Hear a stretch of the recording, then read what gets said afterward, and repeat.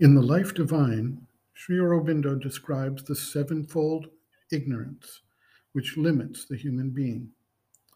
We live in a world about which we know very little, and we lack a complete understanding of the significance of our lives, the meaning of existence, or the processes of time. As a result, we act as if we are separate beings living in a separate existence, and we react to what we do not know, or what we imagine, or what we perceive to be a threat to that individual existence with fear. The basis of the fear reaction can be seen in the consciousness of the animal, and as shown in The Secret Life of Plants, even in a very rudimentary way in the plant. In these cases, the perception of a vibration of threat, whether from a predator or some danger from outside, brings forth the reaction. We can see this in operation very clearly in the relation between a predator and its prey.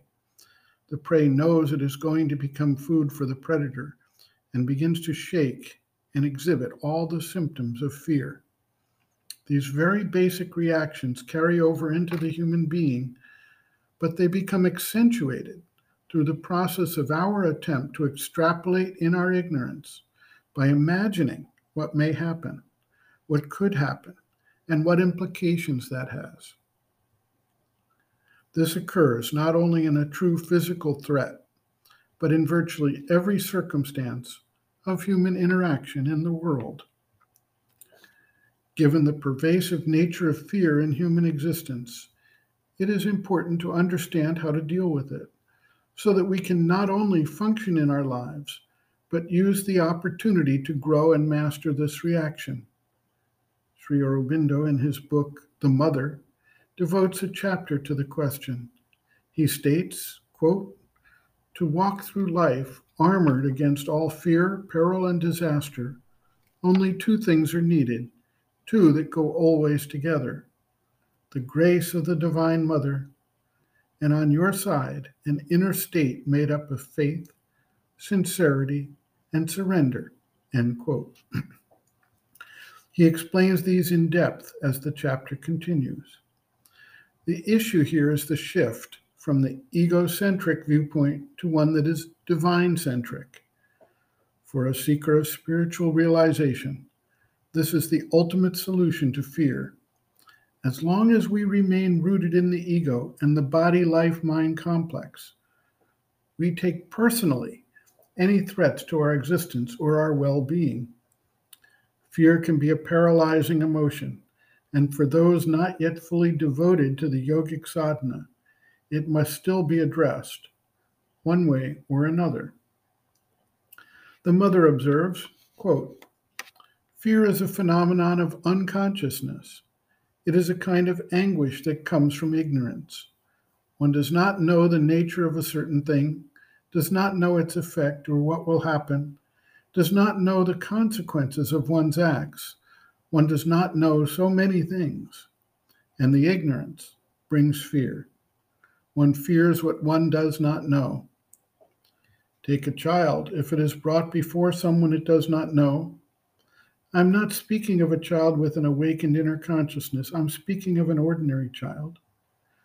You bring it before someone it does not know, its first movement will always be one of fear. Only very rare children, and they have another consciousness, are very bold.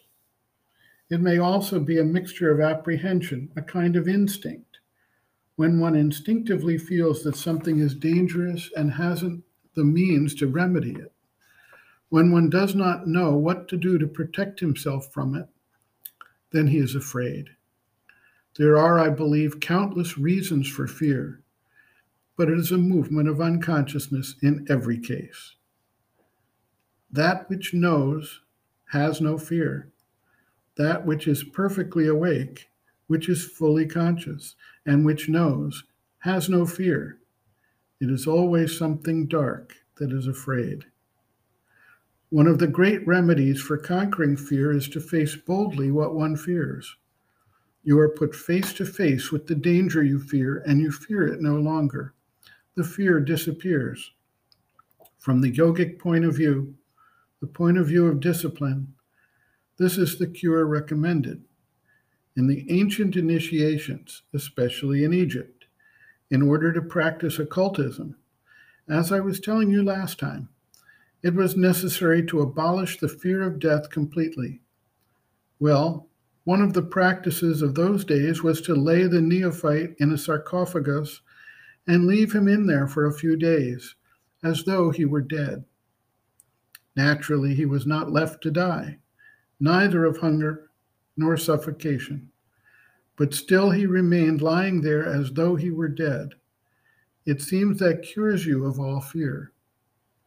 When fear comes, if one succeeds in putting upon it consciousness, knowledge, force, light, one can cure it altogether. End quote. Reference, Sri Aurobindo and the Mother, Living Within, the Yoga Approach to Psychological Health and Growth, Disturbances of the Vital, Fear, pages 50 to 53.